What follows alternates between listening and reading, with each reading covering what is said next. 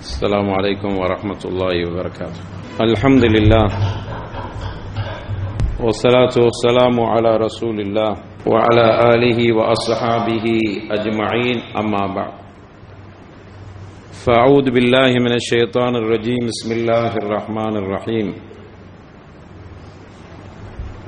يا أيها الذين آمنوا اتقوا الله حق تقاته ولا تموتن إلا وأنتم مسلمون. رب اشرح لي صدري ويسر لي أمري واحلل عقدة من لساني يفقهوا قولي. اللهم صل على محمد وعلى آل محمد كما صليت على إبراهيم وعلى آل إبراهيم إنك حميد مجيد. اللهم بارك على محمد وعلى آل محمد كما باركت على إبراهيم وعلى آل إبراهيم إنك حميد مجيد. எல்லா புகழும் புகழ்ச்சியும் ஏக இறைவன் அல்லாஹ் ஒருவனுக்கே சொந்தம். சாந்தி சமாதானம் நபிகள் நாயகம் ஸல்லல்லாஹு அலைஹி வஸல்லம் அவர்கள் மீதும், அவர்கள் உற்றார் உறவினர்கள், சஹாபா தோழர்கள், தாபிஈன்கள், தபு தாபிஈன்கள், குறிப்பாக நம் அத்துணைவர்கள் மீதும் என்றும் நிலவட்டுமாக. அன்பான சகோதரர்களே, பெரியவர்களே, பாசத்திற்குரிய தாய்மார்களே, இன்றைய ஹுத்பா பேருரையின் தலைப்பு சூரத்துல் ஃபஜ்ர், குர்ஆனுடைய அத்தியாயங்களில் 89வது அத்தியாயம். அந்த சூரத்துல் ஃபஜ்ருடைய அத்தியாயத்தின் பாடங்களும் படிப்பினைகளும். இந்த அத்தியாயத்தில் ரப்புல் ஆலமீன் சில பாடங்களையும் படிப்பினைகளையும் அதில் நமக்கு கூறி வருகிறார். இந்த அத்தியாயத்தில் ரப்புல் ஆலமீன் ஒரு மனிதன் எப்படியெல்லாம் வாழ்ந்தான், எப்படி அவனுடைய அதிகாரம், அவனுடைய ஆட்சி, அவனுடைய பெருமை, அவனுடைய பொருளாதாரம், இவைகளின் மூலமாக இறைவனை மறந்து நடந்த அடியார்களுக்கு நடந்த அவர்களுக்கு அல்லாஹ் வழங்கிய தண்டனையை இங்கு குறிப்பிடுகிறான். இந்த சூரா அல் ஃபஜ்ர் ஒரு மனிதன் இப்படி வாழக்கூடாது என்பதை நமக்கு பாடமாக தருகின்றன. எனவே இந்த அத்தியாயத்தினுடைய துவக்கத்திலே ரப்புல் ஆலமீன் எப்படி குறிப்பிடுகிறான் பாருங்கள். அஊது பில்லாஹி மினஷ் ஷைத்தானிர் ரஜீம். வல் ஃபஜ்ர் வலயாலின் ஆஷர் வஷ்ஷஃப வல் வத்ர் வல் லைலி இதா யஸ்ர். அல்லாஹ் ரப்புல் ஆலமீன் இங்கு ஒரு 5 விஷயங்களின் மீது சத்தியமிடுகிறான். 5 தடவை சத்தியமிடுகிறான். ஃபஜ்ருடைய நேரத்தின் மீது சத்தியம், 10 இரவுகளின் மீது சத்தியம், ஒத்தப்பட இரட்டப்படையாக இறைவன் படைத்திருக்கிறதின் மீது சத்தியம், இரவு பகல் மாறி வருகிற அவைகளின் மீது சத்தியம் என்று இப்படி ஒரு 5 விஷயங்களின் மீது சத்தியம் செய்து அடுத்து அல்லாஹ் சொல்ல வருகிறதை பாருங்கள். அல்லாஹ் கேட்கிறான், ஹல் ஃபீ ذلك قسم لذي حجر. அறிவுடையவனுக்கு இப்படி இத்துணை சத்தியங்கள் செய்திருக்கிறானே, அது போதாதா என்று அல்லாஹ் கேட்கிறான். 5 விஷயங்கள் மீது சத்தியம் செய்துவிட்டு அல்லாஹ் கேட்கிறான், ஹல் ஃபீ ذلك قسم لذي حجر. புத்தி உள்ளவனுக்கு இத்துணை தடவை சத்தியம் செய்திருப்பது போதாதா என்று அல்லாஹ் கேட்கிற பொழுது, இதற்கு பிறகும் படிப்பினை பெறாமல் இருக்கின்றீர்களே என்கிற அந்த துணி அந்த வார்த்தையில் இருக்கின்றன.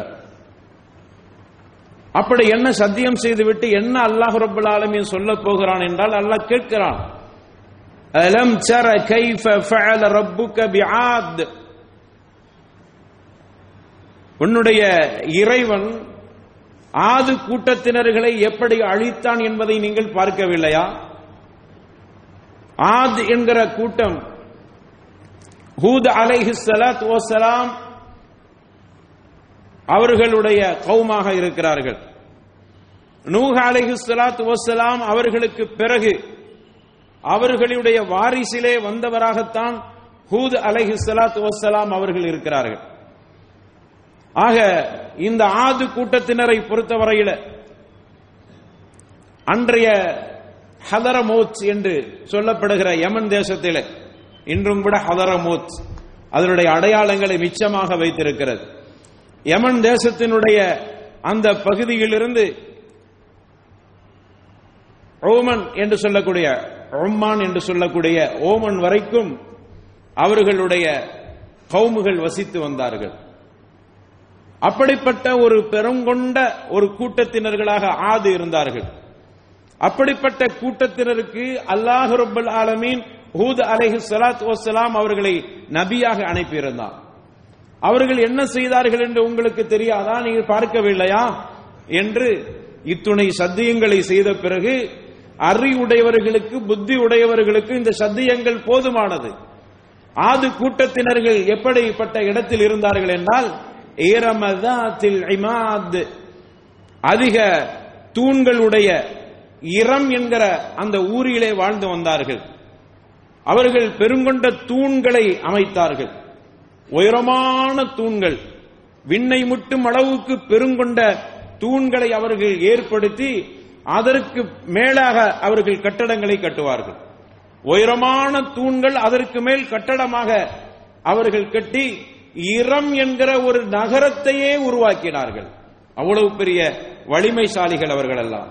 அதைத்தான் அல்லாஹ் சொல்கிற பொழுது, அல்லதி லம் யுக்லக் மிஸ்லுஹா ஃபில் பிலாத், ஊர்களிலே இப்படிப்பட்ட ஊரை நீங்கள் இதற்கு முன்னாலும் பார்த்திருக்க முடியாது, இனிமேலும் பார்க்க முடியாது. அப்படிப்பட்ட விதத்திலே அந்த இரமை அமைத்திருந்தார். அல்லது இப்படி கூட தஃசீர் சொல்வார்கள், அல்லதி லம் யுக்லக் மிஸ்லுஹா ஃபில் பிலாத், ஊர்களிலே இவர்களை போன்ற பலசாலிகளை நீங்கள் பார்த்தே இருக்க முடியாது. அவ்வளவு பெருங்கொண்ட பலசாலிகளாக அவர்களை அல்லாஹ் ரப்பல் ஆலமீன் படைத்திருக்கிறார். எதற்கு படைத்தான் தெரியுமா அவர்களை? ஏன் அப்படி படைத்தான் என்று சொன்னால், அவர்கள் பெருமை அடிப்பதற்காக வேண்டி படைக்கவில்லை. அல்லாஹ்வே சொல்கிறான், அவர்களை அப்படி அமைத்ததுக்கு காரணம், ஜஅலகும் குலஃபாஅ மின் பஅதி கௌமி நூஹின், நூஹுடைய கூட்டத்திற்கு பிறகு, அந்த சமுதாயத்திற்கு பிறகு நீங்கள் ஒரு பிரதிநிதியாக இருக்க வேண்டும் என்பதற்காக வேண்டித்தான் அல்லாஹ் ரப்பல் ஆலமீன் இப்படி படைத்தான். எனவே தான் அல்லாஹ் சொல்கிற பொழுது, வஸாதக்கும் ஃபில் கல்கி பஸ்தா என்று அல்லாஹ் குறிப்பிடுகிறான். உங்களை அவர்கள் எப்படி படைக்கப்பட்டார்கள் என்பதை சொல்கிற பொழுது, உங்களை உடல் பலசாலிகளாக அல்லாஹ் படைத்தானே, அது எதற்கு? பெருமை அடிப்பதற்கல்ல. ஃபதுகுரு ஆலா அல்லாஹி லஅல்லக்கும் துஃப்லிஹூன், அல்லாஹ்வுடைய அருள் கொடைகளை நினைத்து பார்க்க வேண்டும் என்பதற்காக வேண்டி. ஆனால் இந்த கௌமிடத்திலே போய் ஹூத் அலைஹிஸ்ஸலாத்து வஸ்ஸலாம் இவ்வளவு பெரிய பலசாலிகளாக அல்லாஹ் உங்களை படைத்திருக்கிறானே, யமன்ல இருந்து ஒமான் வரைக்கும் உங்களுடைய கூட்டங்கள் வசித்து வருகிறீர்களே, பெருங்கொண்ட மிகப்பெரிய தூண்களை அமைத்து உங்களுடைய இல்லங்களை உருவாக்குகிறீர்களே, அப்படிப்பட்ட ஆற்றலை உங்களுக்கு தந்திருக்கிற இறைவனை வணங்குங்கள் என்று ஹூத் அலைஹிஸ்ஸலாத்து வஸ்ஸலாம் அவர்கள் குறிப்பிடுகிற பொழுது அவர்கள் அதை ஏற்றுக்கொள்ளவில்லை. அதைத்தான் அல்லாஹ் சொல்கிறான், ஃபஅம்மா ஆதுன் ஃபஸ்தக்பரு ஃபில் அர்தி பிகைரில் ஹக், உரிமை இல்லாமலேயே அவர்கள் இந்த உலகத்தில் பெருமை அடிக்கக்கூடியவர்களாக இருந்தார்கள். உனக்கு என்ன உரிமை இருக்கிறது பெருமை அடிக்க? நீ பலசாலியாக இருக்கிறாய் என்றால் அந்த பலத்தை கொடுத்தது யார்? இப்படி சிந்தித்துப்பார். ஆனால் இவர்களுக்கு அதுக்கு தான் அல்லாஹ் சொல்கிறான், பிகைரில் ஹக், உரிமை இல்லாமலேயே அவர்கள் பெருமை அடைத்தார்கள். ஏதோ அவர்கள் பலசாலிகளாக அவர்களே தோண்டிவிட்டதை போன்று. அல்லது அவர்களுடைய சம்பாத்தியத்தாலும் அவருடைய அறிவாலும் அவர்களுடைய திறமையாலும் பலசாலிகளாக அவர்களே உருவாகிவிட்டதாக நினைக்கிறார்கள். பிகைரி ஹக், அவர்களுக்கு எந்த உரிமையும் இல்லை, ஆனால் பெருமை அடைத்தார்கள். என்ன சொன்னார்கள் தெரியுமா? வகாலு மன் அஷத்து மின்னா குவா, எங்களை போன்ற ஆற்றல் மிக்கவர் யாரு இருப்பா என்று அவர்கள் கேட்டார்கள். அவலம் யரவ் அன்னல்லாஹ் அல்லதி ஹலகஹும் ஹுவ அஷத்து மின்ஹும் குவா, இவர்களை விட பலசாலி அல்லாஹ் இருக்கிறான், படைத்தவன் இருக்கிறான் என்று அவர்கள் நினைத்து கூட பார்க்கவில்லை. வகானு பிஆயாத்தினா யஜ்ஹதூன், நம்முடைய அத்தாட்சிகளை அவர்கள் மறுத்து வந்தார்கள். அல்லாஹ் கொடுத்த அந்த பலத்தையும், அல்லாஹ் கொடுத்த ஆற்றலையும், அல்லாஹ் கொடுத்த உடல் வலிமையையும், அல்லாஹ் கொடுத்த அவர்களுடைய அந்த மிகப்பெரிய சிந்தனையையும் அவர்கள் நாசப்படுத்தி விட்டார்கள். தங்களுக்குத்தான் இந்த ஆற்றல் இருக்கிறது, யாருக்கும் இப்படிப்பட்ட ஆற்றல் இல்லை என்று அல்லாஹுவை மறந்தார்கள். அல்லாஹுடைய அத்தாட்சிகளை அவர்கள் மறுத்தார்கள். எனவே இப்படிப்பட்ட கூட்டம் அந்த ஆது கூட்டம் என்பதை இந்த வசனத்தில் அல்லாஹ் ரப்பல் ஆலமீன் தெரியப்படுத்துகிறார். அவர்கள் என்ன செய்தார்கள் தெரியுமா? அவர்களுடைய பலத்தை கொண்டு அவர்கள் செய்தது, அல்லாஹ் சொல்கிறான், அதபுனூன பிகுல்லி ரீஇன் ஆயா, அவர்கள் பெரும் பெரும் அடையாள சின்னங்களை அவர்கள் ஏற்படுத்தினார்கள். ஒவ்வொரு இடத்திலும் உயரமான இடங்களில் உயரமான இடங்களிலும் ஒரு மிக பிரமாண்டமான அடையாள சின்னங்களை உருவாக்கினார். எங்கு பார்த்தாலும் அடையாள சின்னங்கள், எங்கு பார்த்தாலும் அவர்கள் யாரை நினைக்கிறார்களோ அவர்களுக்காக வேண்டி பெரும் பெரும் கட்டடங்களையும் சிலைகளையும் உருவாக்கி அதை அடையாள சின்னமாக படுத்திக் கொண்டிருந்தார்கள் தங்களுடைய திறமையால். அது மட்டுமல்ல, இந்த உலகத்தில் நிரந்தரமாக இருப்போம் என்கிற அடிப்படையிலே அவர்கள் கட்டிய அந்த மிகப்பெரிய மாளிகைகளிலே அதிகம் வேலைப்பாடுள்ள ஒரு மிக பிரமாண்டமான கட்டடங்களை கட்டினார்கள். வீடு பிரமாண்டமாக கட்டினார்கள். அதில் அதிகமான டிசைன்கள், வேலைப்பாடுகளை அவர்கள் செய்தார்கள். மசானி என்று அல்லாஹ் சொல்கிறான். அவர்களுடைய ஆசைக்கு தக்கவாறு அதை அலங்காரம் செய்தார்கள். இப்படியெல்லாம் அவர்கள் தங்களுடைய ஆற்றலை நாசப்படுத்திக் கொண்டார்கள். அது மட்டுமல்ல, அவர்களுக்கு அதிகாரம் கொடுக்கப்படுகிறது. ஒரு பகுதியில் ஆட்சி செய்யக்கூடிய ஆற்றல் அவர்களுக்கு கொடுக்கப்பட்டால் அவர்கள் என்ன செய்தார்கள் தெரியுமா? ஒய்தா பதஷ்தும் பதஷ்தும் ஜப்பாரீன், அவர்களில் யாராவது தீங்கு செய்து விட்டால் அவர்களுக்கு தண்டனை கொடுக்கிற பொழுது கொடியவர்களில் பிடிப்பதை போன்று பிடித்து அவர்களுக்கு தண்டனை கொடுப்பார். அப்படியானால் படைத்த இறைவன், உனக்கு இவ்வளவு ஆற்றலை தந்திருக்கிற இறைவன், அவனுக்கு மாறு செய்கிற பொழுது அவன் உன்னை பிடிப்பான என்று கூட அவர்கள் யோசிக்கவில்லை. அவர்களுக்கு மாற்றம் செய்கிற பொழுதோ, அவர்களுக்கு மாறு செய்கிற பொழுதோ அந்த மக்களை அவர்கள் கொடியவர்களை பிடிப்பதை போன்று பிடிக்கக்கூடியவர்களாக இருந்தார்கள். இப்படிப்பட்ட ஒரு கூட்டம் தான் ஆது கூட்டம். அந்த கூட்டத்தை ரப்புல் ஆலமீன் எப்படி அழிக்கிறான் பாருங்கள். தங்களுடைய பெருமையின் காரணமாக அவர்கள் தீய காரியம் செய்த காரணத்தால், அல்லாஹுவை மறுத்த காரணத்தால், அல்லாஹுடைய சிந்தனையையும் அல்லாஹுடைய ஆற்றலையும் அவர்கள் நினைத்து பார்க்காத ஒரு காலகட்டத்திலே அல்லாஹ் ஃபஅர்ஸல்னா அலைஹிம் ரீஹன் ஸர்ஸரா ஃபி அய்யாமின், அல்லாஹ் ரப்பல் ஆலமீன் இன்னொரு இடத்துல சொல்கிற பொழுது வஅம்மா ஆதுன் ஃபஉஹ்லிகு பிரீஹின் ஸர்ஸரின் ஆதியா என்று அல்லாஹ் குறிப்பிடுகிறான். இவர்களுக்கு அல்லாஹ் கொடுத்த தண்டனை ஒரு பெரும் சத்தத்தை கொடுக்கக்கூடிய காற்றை அல்லாஹ் அனுப்பி, அந்த காற்று அவர்களுக்கு மிகப்பெரிய ஆபத்தை உருவாக்கியது, அவர்களை அழித்தட. இப்படி 7 பகலும், அதாவது 7 இரவும் 8 பகலும் அந்த காற்று நீடித்து அவர்கள் நாசப்படுத்தப்பட்டார்கள். எப்படி வேரோடு மரங்கள் சாய்வதை போன்று அவர்கள் அப்படி கொத்து கொத்தாக சாய்ந்து மடிந்து போனார்கள். இப்படிப்பட்ட அழிவை ரப்புல் ஆலமீன் அந்த ஆது கூட்டத்திற்கு அல்லாஹ் ஏற்படுத்தினான். எனவே தான் அல்லாஹ் சொல்கிறான், அலம் தர கைஃப ஃபஅல ரப்புக பிஆத், ஆது கூட்டம் எப்படி அழிக்கப்பட்டார்கள் என்று நீங்கள் பார்க்கவில்லையா? அவர்கள் எவ்வளவு பெரிய பலசாலிகள், இப்பொழுது அவர்கள் இருக்கிறார்களா? அவர்கள் அழிந்து போனார்கள். அப்படியானால் இதிலிருந்து நமக்கு பாடமும் படிப்பினையும் இருக்கிறது. எவ்வளவுதான் ஆற்றலை அல்லாஹ் தந்திருந்தாலும் கூட, எவ்வளவுதான் வசதி வாய்ப்பை அல்லாஹ் தந்திருந்தாலும் சரி, எவ்வளவுதான் மிகப்பெரிய பதவிகளை அல்லாஹ் தந்திருந்தாலும் சரி, அவைகளில் ஒரு கட்டுப்பாடும் அவைகளை பற்றியான சிந்தனையும் அவைகளை பற்றி நினைத்து பார்த்து அல்லாஹ் எனக்கு தந்திருக்கிறான் என்ற அடக்கமும் ஒடுக்கமும் பணிவும் அல்லாஹுடைய சிந்தனையும் அதிகரித்துக் கொண்டுதான் இருக்க வேண்டுமே தவிர ஆது கூட்டத்தினர்கள் அடித்த பெருமை போன்று அடித்தால் உங்களுக்கும் அழிவுதான். ஆது கூட்டத்தை போன்று பலசாலிகளா நீங்கள்? ஆது கூட்டத்தை போன்று திறமை மிக்கவர்களா? இல்லை. ஆனால் உங்களுக்கு அல்லாஹ் கொடுத்திருக்கிற சிறிய திறமையை வைத்துக் கொண்டு எப்படி நீங்கள் இந்த உலகத்தில் பெருமை அடிக்க முடியும் என்பதனால் அல்லாஹ் ரப்பல் ஆலமீன் இந்த வசனத்திலே இப்படியான கருத்தையும் கேள்வியும் கேட்டு நமக்கு பாடம் கற்பிக்கிறான், நம்மை சிந்திக்க சொல்கிறான்.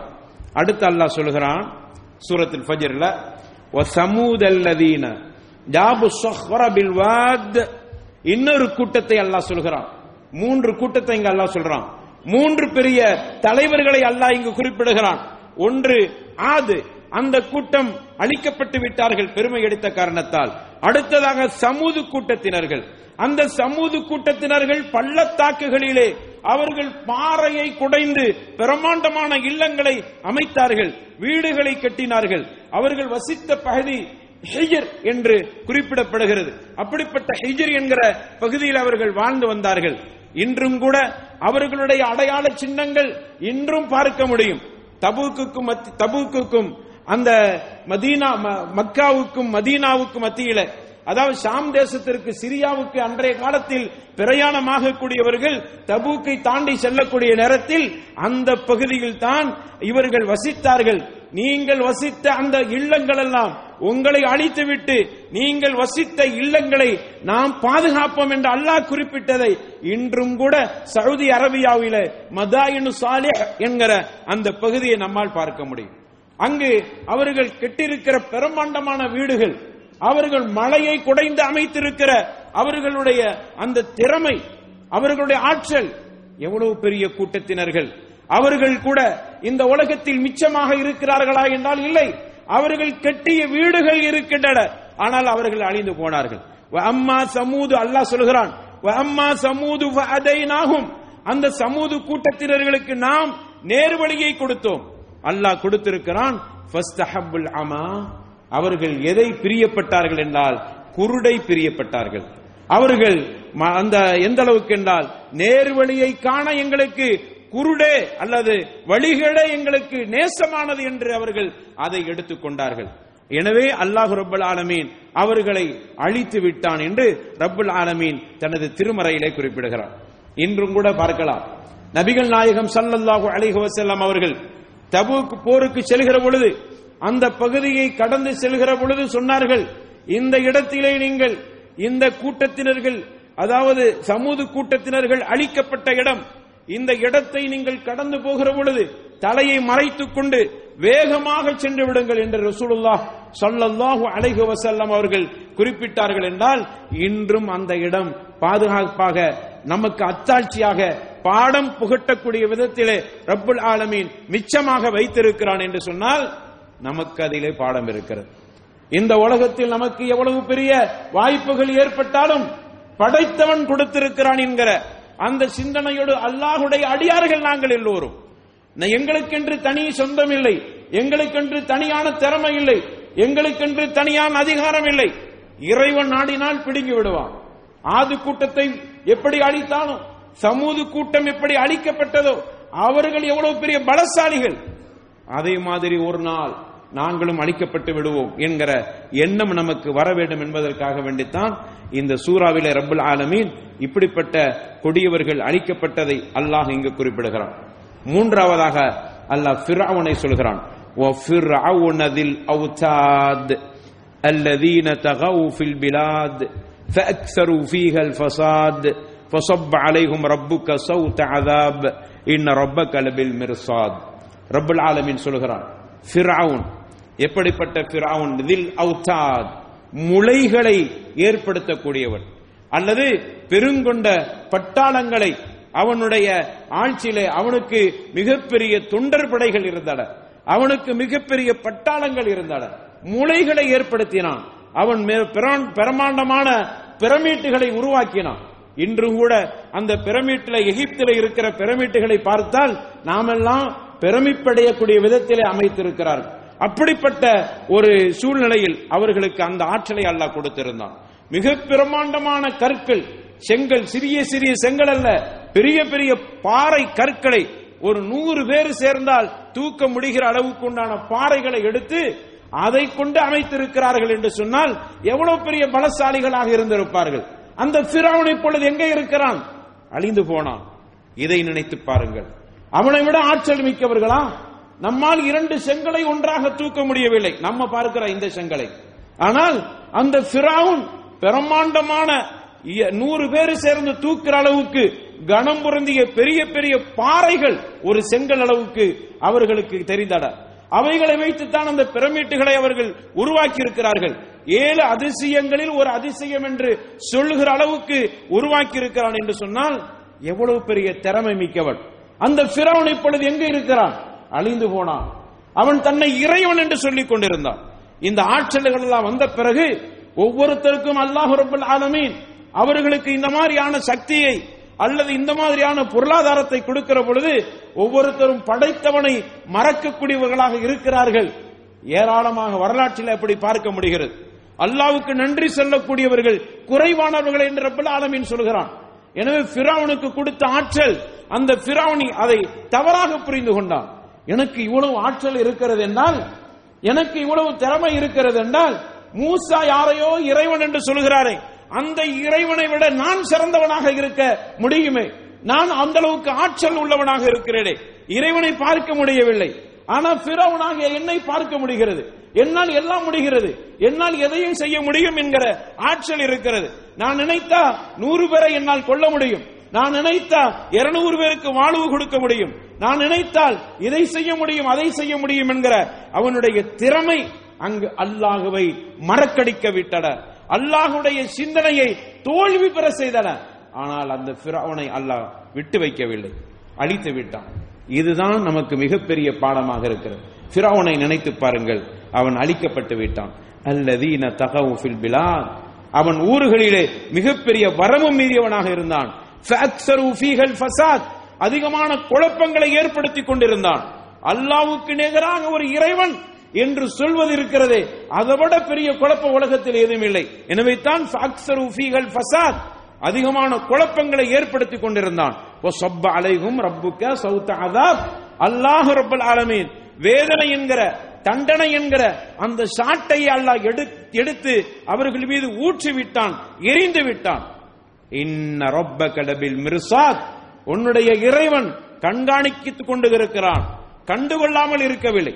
நமக்கு கூட சில நேரங்கள்ல இப்படி எல்லாம் தோன்றும், இந்த பெரிய அக்கிரமக்காரன் இவ்வளவு தூரத்துக்கு இருக்கிறானே, இந்த அக்கிரமக்காரனுக்கு தானே மாறி மாறி வெற்றிகள் வந்து கொண்டிருக்கிறது, இஸ்லாத்துக்கு எதிராக செயல்பட்டு கொண்டிருக்கிறான், இஸ்லாத்துக்கு எதிராக நடந்து கொண்டிருக்கிறான், இஸ்லாமியர்களை அவன் கருவறுத்துக் கொண்டிருக்கிறான், இஸ்லாத்திற்கு எதிராக புரட்சி செய்வதாக நினைக்கிறான், இஸ்லாமியர்களை இந்த நாட்டை விட்டு அப்புறப்படுத்த வேண்டும் என்று நினைக்கிறான். அவனுக்கு தானே மாறி மாறி வெற்றி வந்து கொண்டிருக்கிறது. எங்களுடைய துஆக்கள் என்னாயிட்டு? நாங்கள் செய்த பிரார்த்தனைகள் மறுக்கப்பட்டு விட்டனதா? நாங்கள் செய்த பிரார்த்தனைகள் அவனுக்கு எதிராக இல்லையே என்றெல்லாம் நான் சில நேரங்களிலே நம்முடைய ஈமான் விஷயத்தில் கொஞ்சம் ஒரு ஆட்டம் வந்து விடுகிறது. ஆற்றல் உள்ளவர்களை பார்க்கிற பொழுது, மாறி மாறி வெற்றிகளை கொடுக்கிற அக்கிரமக்காரர்களை பார்க்கிற பொழுது, முஸ்லிம்கள் என்று சொன்னால் அவர்களை கொல்ல வேண்டும், இந்த நாட்டில் இருந்து அப்புறப்படுத்த வேண்டும் என்று நினைத்துக் கொண்டிருக்கக்கூடியவர்களுக்கு கிடைக்கிற அந்த வெற்றிகள் நம்முடைய ஈமானை கொஞ்சம் ஆட்டித்தான் பார்க்கிறது. ஆனால் ஆடிவிடக் கூடாது. ரப்புல் ஆலமீன் ஃபிரௌனை வாழ வைத்தவன் அவன்தானே, தனக்கு எதிராக யாரும் இருக்கக்கூடாது. மட்டுமல்ல, கடவுள் மூசா கடவுள் என்று ஒருவன் இருக்கிறான் என்று சொன்னால் இருக்கட்டும், பரவாயில்லை, ஆனா அனரப்புக்கும் அலா, அதை ஒத்துக்க என்று சொன்னான். கடவுள் இருப்பதை அவன் மறுக்கவில்லை. இருந்து போகட்டும் மூசாவே, உனக்கு இறைவன் இருக்கிறான் என்று நம்புகிறாயா? இருக்கட்டும், ஆனா நான் என்ன தெரியுமா, நீ சொல்லுகிற இறைவனை விட நான் தான் பெரிய இறைவன், அதை ஒத்துக்க என்று சொல்லக்கூடியவன்.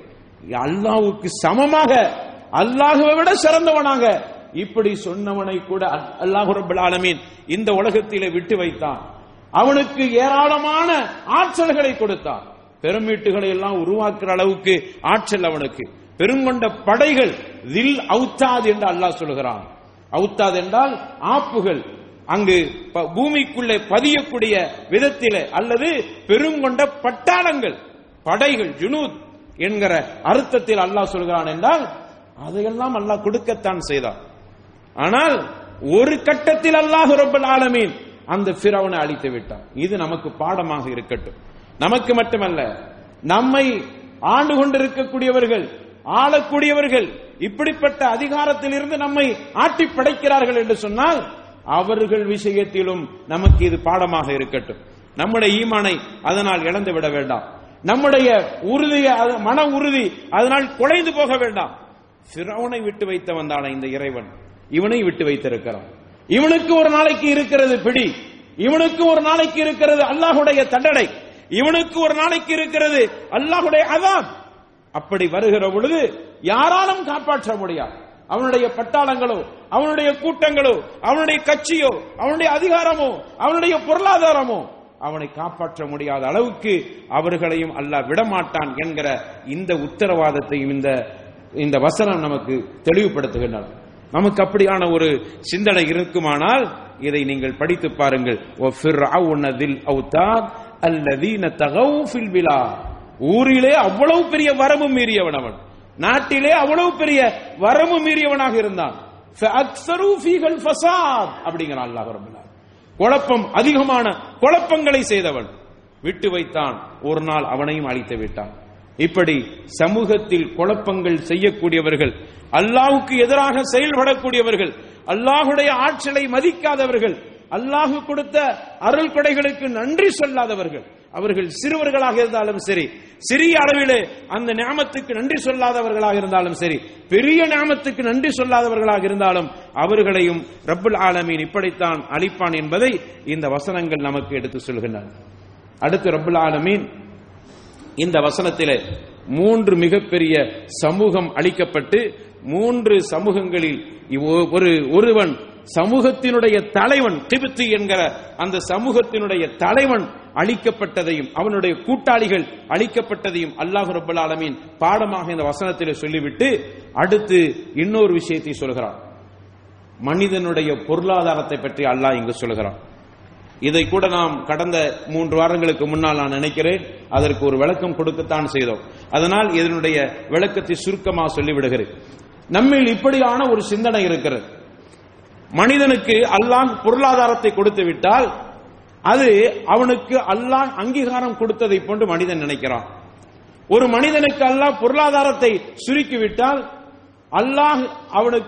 அல்லாஹ்வுக்கு நேசம் இல்லாதவனாக மனிதன் நினைக்கிறான். பொருளாதாரத்தின் மூலமாக அல்லாஹ்வுடைய நேசம், பொருளாதாரத்தின் மூலமாக அல்லாஹ்வுடைய கோபம் என்கிற முடிவுக்கு மனிதன் வருகிறான். எனவே தான் அல்லாஹ் ரப்பல் ஆலமீன் இந்த வசனத்தில் ஆது சமூது சொல்லிட்டு ஃபிரௌனையும் அல்லாஹ் சொல்லிட்டு இவ்வளவு பொருளாதாரமும் இவ்வளவு வசதி வாய்ப்புகளையும் கொடுத்தது மனிதர்கள் எப்படி நினைத்து விடக்கூடாது என்றால் அல்லாஹ்வுக்கு நேசமானவனாக இருப்பானோ என்று நினைக்க நீங்கள் முற்பட்டால் அவர்கள் அழிந்து போனார்கள். எனவே உங்களுடைய வாழ்க்கையிலும் அப்படியான சிந்தனை வரட்டும்.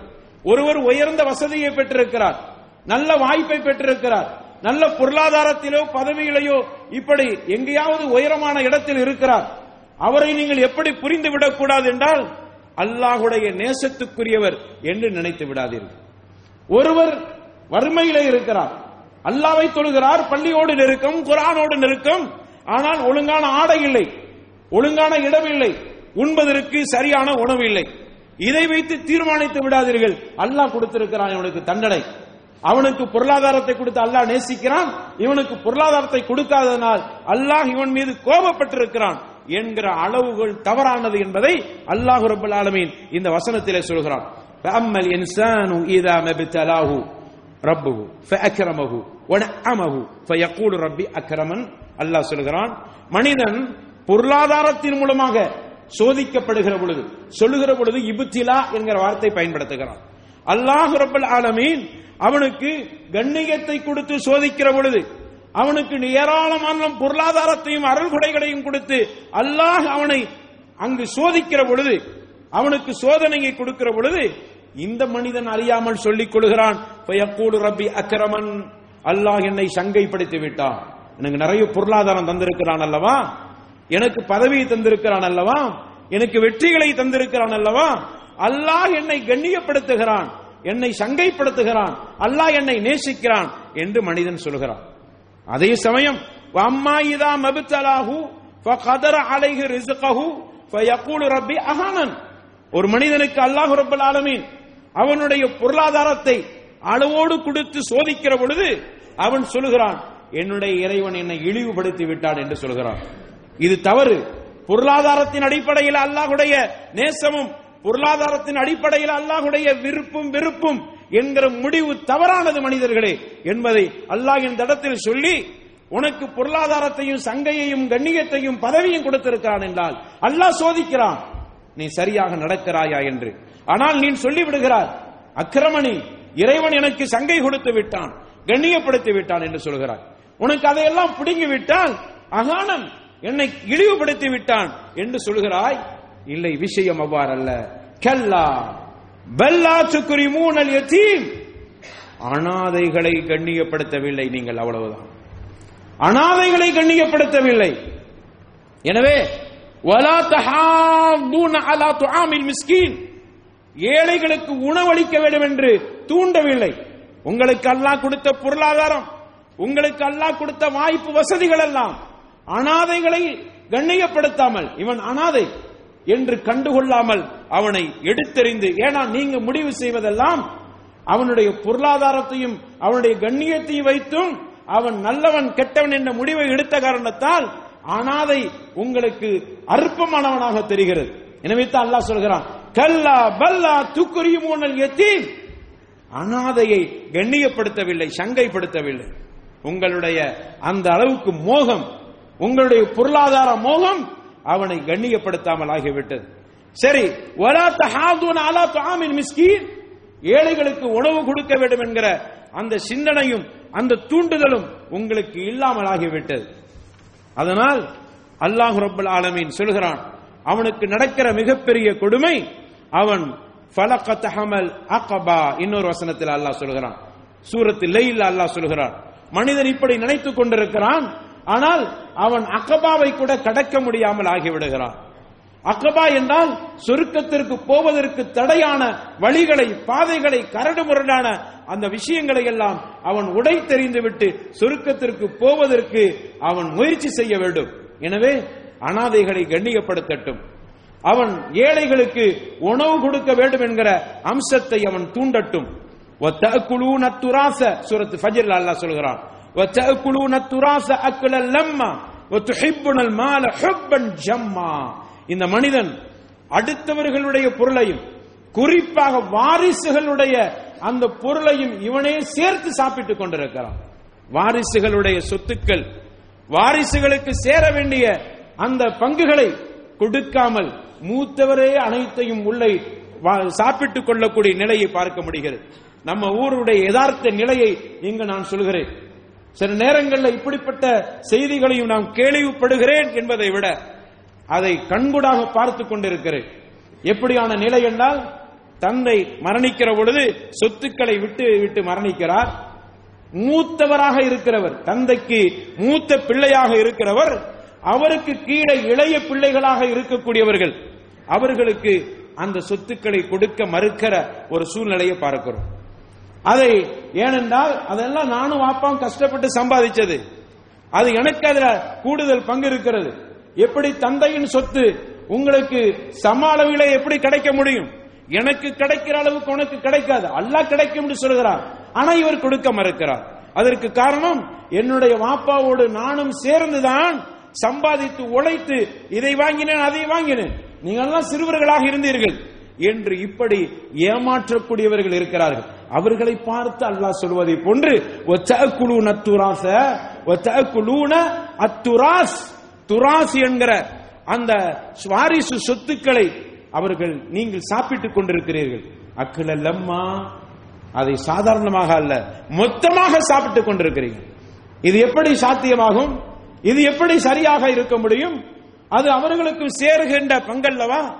ஏன் வாரிசுக்கு கொடுக்காமல் இந்த அளவுக்கு சாப்பிடுகிற மோகம் ஏன்? இந்த பொருளாதாரத்தில் அதிக மோகம் உங்களுக்கு வந்ததுதான் காரணம். தெரிகிறது, இது கண்டிப்பாக எல்லோருக்கும் சேரக்கூடிய சொத்து தான் என்று உங்களுக்கு தெரிகிறது. ஆனால் கொடுக்க மனம் வரவில்லை என்றால் துஹிப்புன மால ஹுப்பன் ஜம்மா, அதற்கு அல்லாஹ்வே காரணம் சொல்லிவிட்டார். உங்களுக்கு எப்படியான மோகம் என்றால் பொருளாதாரத்தை கூடுதலாக சேர்த்து கொள்ள வேண்டும், சேர்த்து வைக்க வேண்டும் என்கிற மோகமும் ஆசையும். இப்படிப்பட்ட நிலையில் நீங்கள் தள்ளப்படுகிறீர்கள். ஆக இந்த இடத்தில் அல்லாஹ் அதைத்தான் குறிப்பிடுகிறார். கொஞ்சம் யோசித்து பாருங்கள். முதலில் சொல்ல 3 கவுமுகள், ஒரு தலைவன் அழிக்கப்பட்டானே, அதை கொஞ்சம் நினைத்து பாருங்கள். அவன்கிட்ட இல்லாத பொருளாதாரமா? உன்னுடைய தந்தையின் சொத்தை பிள்ளைகளுக்கு சகோதரர்களுக்கு கொடுக்காமல் அனைத்தையும் சுருட்டி வாழ்ந்து விடலாம் என்று நினைக்கிறாயா? அப்படியானால் ஃபிரௌனை காணவில்லையே. சமூது கூட்டத்தினர்கள் அழிக்கப்பட்டு விட்டார்களே, ஆது கூட்டத்தினர்கள் அழிக்கப்பட்டு விட்டார்களே, அதெல்லாம் உனக்கு பாடமாக தெரியவில்லையா? பொருளாதாரத்தினுடைய உயர்வுதான் அல்லாஹ் உன்னை நேசிப்பதனுடைய அளவுகளா? நீ வறுமையில் இருந்தாலும் அல்லாஹுக்கு கட்டுப்பட்டு நடக்கிற பொழுது அல்லாஹுடைய நேசத்துக்குரியவனாக இருக்கிறாய் என்கிற சிந்தனை ஏன் உனக்கு வரவில்லை? ஏன் அது தடையாக இருக்கிறது? ஏனென்றால் துஹிப்புன மால ஹுப்பன் ஜம்மா, இந்த உலகத்தில் பொருளாதாரத்தின் மோகம்தான் இப்படிப்பட்ட நிலைக்கு நீங்கள் தள்ளப்படுகிறீர்கள். அடுத்து அல்லாஹ் சொல்கிறான், இப்படி மோகத்தில் இருக்கக்கூடியவர்கள் அல்லாஹ் பதில் சொல்கிறான், கல்லா, விஷயம் அவ்வாறு அல்ல. கல்லா இதா துக்கத்தில் அருது தக்கன் தக்கா, இந்த பூமி, இந்த உலகம், நீ எதை நேசித்தாயோ அந்த பொருளை சுமந்து கொண்டிருக்கிற இந்த பூமி இருக்கிறது, அது தக்கன் தக்கா, துண்டு துண்டாக சேதறடித்து நுரங்கி போகக்கூடிய ஒரு நேரம் வந்துவிடும். அப்படி வந்தால் என்ன செய்ய போகிறாய்? யாரிடத்தில் போய் நிற்க போகிறாய்? இந்த உலகத்தினுடைய பொருளாதாரம் தானே உனக்கு மோகமாக இருந்தது. இந்த உலகத்தினுடைய சொத்துக்கள் தானே உனக்கு சுகமாக தெரிந்தது. இந்த உலகத்தினுடைய சொத்துக்கள் நிரந்தரமாக இருக்கும் என்றல்லவா நீ நினைத்துக் கொண்டிருந்தாய். ஆனால் என்ன நடக்கப் போகிறது என்றால், இந்த சொத்துக்களை சுமந்து கொண்டிருக்கிற இந்த பூமியே தக்கன் தக்காவாக மாறப்போகிறது, துண்டு துண்டாக உடைந்து செதறப் போகிறது. இப்பொழுது உன்னுடைய சொத்து எங்கப்பா இருக்க போகிறது? நீ வெறும் சொத்தையாக வந்து அல்லாஹ்விடத்தில் நிற்பதை விட அல்லாஹ்வுக்கு உகப்பானவனாக மாற வேண்டும் என்று சொன்னால் அல்லாஹ் சொல்வதை போன்று வாழ்ந்து காட்டு என்று இந்த வசனத்திலே ரப்பல் ஆலமீன் குறிப்பிடுகிறார். சரி, பூமி சுக்கு நூறாக நொறுங்கி செதறி அது ஒன்றுமில்லாமல் அழிந்து அது மாறி ரப்பல் ஆலமீனுடைய கைவசம் செல்கிற பொழுது வஜாஅ ரப்புக வல் மலக்கு ஸஃபன் ஸஃபா, உன்னுடைய இறைவன் அப்பொழுது வருகிறான். சாதாரணமாக வரவில்லை, படைசூழ வருகிறான். ஸஃபன் ஸஃபா, மலக்குகளுடைய வரிசைகளாக மலக்குகள் நிற்கிற அந்த சூழலில் ரப்புல் ஆலமீன் உன்னுடைய இறைவன் வருவான். அந்த நேரத்தில் அப்பொழுது உன்னுடைய நிலை ரப்புல் ஆலமீன் இன்னொரு வசனத்திலே சொல்கிறான். சூரத்தில் கலம்ல அல்லாஹ் சொல்கிறான், யௌம யுக்ஷஃபு அன் சாக்கின், ரப்புல் ஆலமீனுடைய வருகையை பற்றி அங்கு குறிப்பிடப்படுகிறது. அல்லாஹ் தனது அஹ்லு சுன்னத்துல் ஜமாத்துடைய அகீதா கொள்கை, அல்லாஹ் ரப்புல் ஆலமீன் அவனுடைய கால் என்றால், அவனுடைய பாதம் என்றால், அவனுடைய முகம் என்றால், அவனுடைய கை என்றால் அது கைதான், அது முகம்தான், அது கால் தான், அது பாதம் தான், அது முழங்கால் தான் என்று எப்படி குர்ஆனில் சுன்னாவிலே அல்லாஹுடைய உறுப்புகளை பற்றி பேசப்பட்டிருந்தால் அது அல்லாஹுடைய உறுப்புத்தான். அதற்கு வேறு வியாக்கியானங்கள் கொடுக்க கூடாது. கை என்றால் அல்லாஹுடைய ஆற்றல், அவனுடைய முகம் என்றால் அவனுடைய பார்வை என்று இப்படி வியாக்கியானம் கொடுப்பது வழிகட்ட முஅத்திஸிலாக்களுடைய கொள்கை என்கிற அடிப்படையில் இங்கு நாம் சிந்திக்க வேண்டும். ரப்புல் ஆலமீன் அவனுடைய பாதத்தை காட்டுகிறான். அவனுடைய கண்டைக்கால், சாக்கு என்கிற கண்டைக்காலை மனிதன் பார்க்கிறான். அல்லாஹுடைய வருகை, அவனுடைய அந்த கண்டைக்காலை பார்த்த மாத்திரத்திலே அங்கு இல சுஜூத், அல்லாஹுடைய காலை பார்த்த மாத்திரத்தில் சுஜூது செய்ய வேண்டும் என்று அழைக்கப்படுகிற பொழுது அங்கு நிறைய பேர் சுஜூது செஞ்சிருவாங்க. சில பேரால் சுஜூது செய்ய முடியாது. அவர்கள் சுஜூது செய்ய முடியாமல் எப்படி இருப்பார்கள் என்றால் ஹாஷியா அபுசாருஹும் தரஹக்குஹும் லில்லாஹ் என்று அல்லாஹ் குறிப்பிடுகிறார். இழிவடைந்தவர்களாகவும் பணிந்தவர்களாகவும் பார்வையை தாழ்த்தியவர்களாகவும் அவர்களுக்கு இழிவு சூழ்ந்த நிலையிலே அங்கு இருப்பார்கள். சுஜூது அவர்களால் செய்ய முடியாது. ஏன் சுஜூது செய்ய முடியாமல் ஆகிவிட்டார்கள்?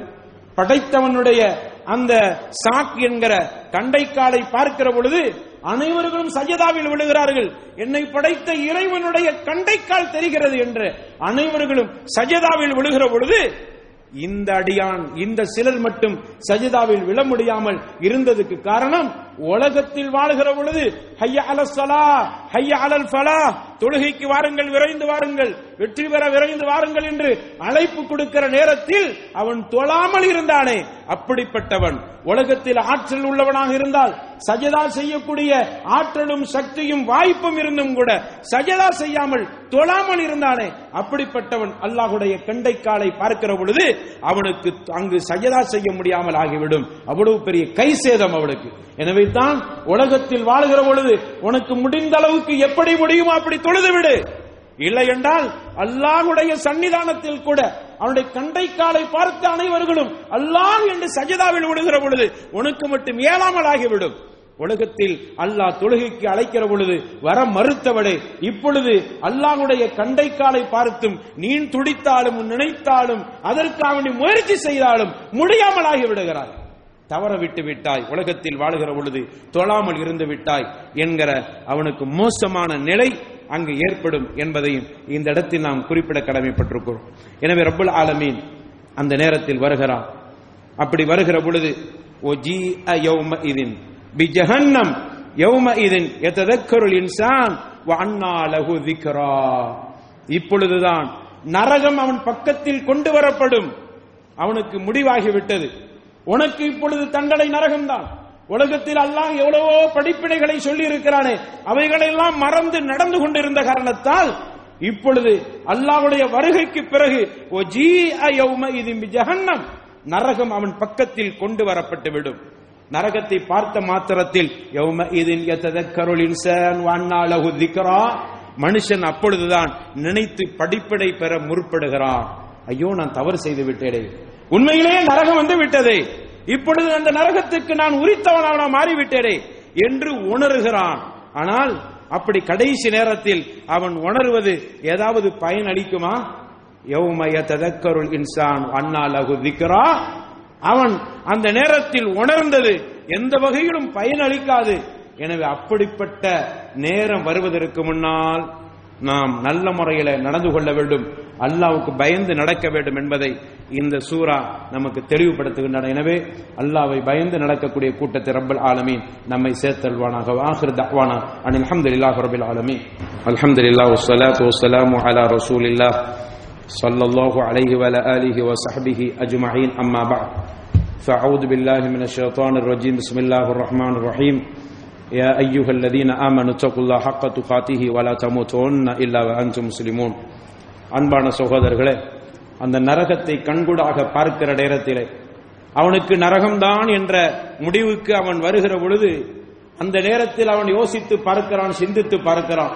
நாம் உலகத்தில் வாழுகிற பொழுது தவறு செய்து விட்டேனே என்கிற அடிப்படையில் அவன் சொல்கிறான், யகூலு யா லைதனி கத்தம்து லி ஹயாதி, உலகத்தில் வாழுகிற பொழுது என்னுடைய வாழ்நாளிலே நான் இந்த மறுமையை சந்திப்பதற்கு முன்னால் நன்மைகளை நான் முற்படுத்தி இருக்க வேண்டுமே என்று அவன் கை சேதப்படுகிறான். அப்படி கை சேதப்பட்டு சில வசனங்களில் அல்லாஹ் குறிப்பிடுகிறான், அவன் உதிஅல் கிதாப் ஃபதரல் முஜ்ரிமீன முஷ்ஃபிகீன மிம்மா ஃபீஹி வயகூலூன யா வைலதனா மா லிஹாதல் கிதாபி லா யுகாதிரு ஸகீரத்தன் வலா கபீரத்தன் இல்லா அஸாஹா வவஜது மா அமில் ஹாதிரா வலா யத்லிமு ரப்புக அஹதா. அந்த மனிதன், அந்த பாவி ஊனி குறுகி மிகப்பெரிய தண்டனைக்குள்ளாக்கப்பட்டு விட்டமே என்கிற நிலையில் அவன் இருக்கிற பொழுது அவனுடைய நன்மை தீமையினுடைய அந்த பட்டோலை, அந்த புத்தகம் அவன் கையிலே கொடுக்கப்படுகிறது. குற்றப்பத்திரிகை அவனுடைய கையிலே கொடுக்கப்படுகிற பொழுது யகூலு யா லைதனா மா லிஹாதல் கிதாப், இது என்ன ஏடு, எனக்கு பிடித்த கை சேதம், இந்த ஏட்டுக்கு என்ன நேர்ந்தது? லா யுகாதிரு ஸகீரத்தன் வலா கபீரத்தன் இல்லா அஹ்சாஹா, சிறு பெரு பாவங்கள் ஒன்று கூட விடாமல் அனைத்தும் பதிவு செய்யப்பட்டிருக்கிறது என்று கண்கூடாக பார்த்து ஒப்புக்கொள்கிறான். வஜது மா அமிலு ஹாதிரா வலா யத்லிமு ரப்புக அஹதா, அனைத்தும் அவனுக்கு முன்னால் ஹாதிராக்கப்பட்டுவிடும், கண் முன்னால் கொண்டு வந்து காட்டப்படும். உன்னுடைய இறைவன் யாருக்கும் அநீதம் செய்வதில்லை. வயௌம யுஅல்லு ஸாலிம் அலா யதை, இன்னொரு இடத்துல சொல்கிறான், அவனுடைய கையை கடித்துக் கொள்கிறான் அநியாயக்காரன். யா லைதனி தக்து மஅ ரசூலி சபீலா, எனக்கு பிடிச்ச கை சேதமே, நான் ரசூலுடைய வழியை பின்பற்றி இருக்க வேண்டுமே. ஆனால் என்ன நடந்து விட்டது என்றால், நான் வேற ஒருவனை, ஒரு வழிகேடனை என்னுடைய தலைவனாக ஏற்றுக்கொண்டனை, நண்பனாக ஏற்றுக்கொண்டனை. இப்பொழுது நாசம் வந்துவிட்டது. فَيَوْمَئِذٍ لَا يُعَذِّبُ عَذَابَهُ أَحَدٌ وَلَا يُوثِقُ وَثَاقَهُ أَحَدٌ. ரப்புல் ஆலமீன் சொல்கிறான், இந்த நேரத்தில் ரப்புல் ஆலமீன் அவன் வேதனை செய்யற மாதிரி யாராலும் வேதனை செய்ய முடியாது. உலகத்தில் அல்லாஹ் தண்டனை கொடுக்கக்கூடிய விதத்தில் யாராவது உங்களுக்கு தண்டனை கொடுக்க முடியுமா? நீங்கள் சொல்லலாம், இவன் கொடுங்கோலன், இவன் இப்படியெல்லாம் தண்டனை கொடுப்பான் என்று சொல்லலாம். அல்லாஹ் சொல்கிறான், லா யுஅذிபு அஸாபஹு அஹத். அல்லாஹ்வை போன்று யாரும் தண்டனை கொடுக்க முடியாது. வலா யூசிகு வஸாகஹு அஹத். அல்லாஹ் கட்டுவதை போன்று யாராலும் கட்ட முடியாது என்று ரப்புல் ஆலமீன் குறிப்பிட்டு விட்டு அடுத்து நல்ல ஆத்மாவை பற்றி பேசுகிறார்.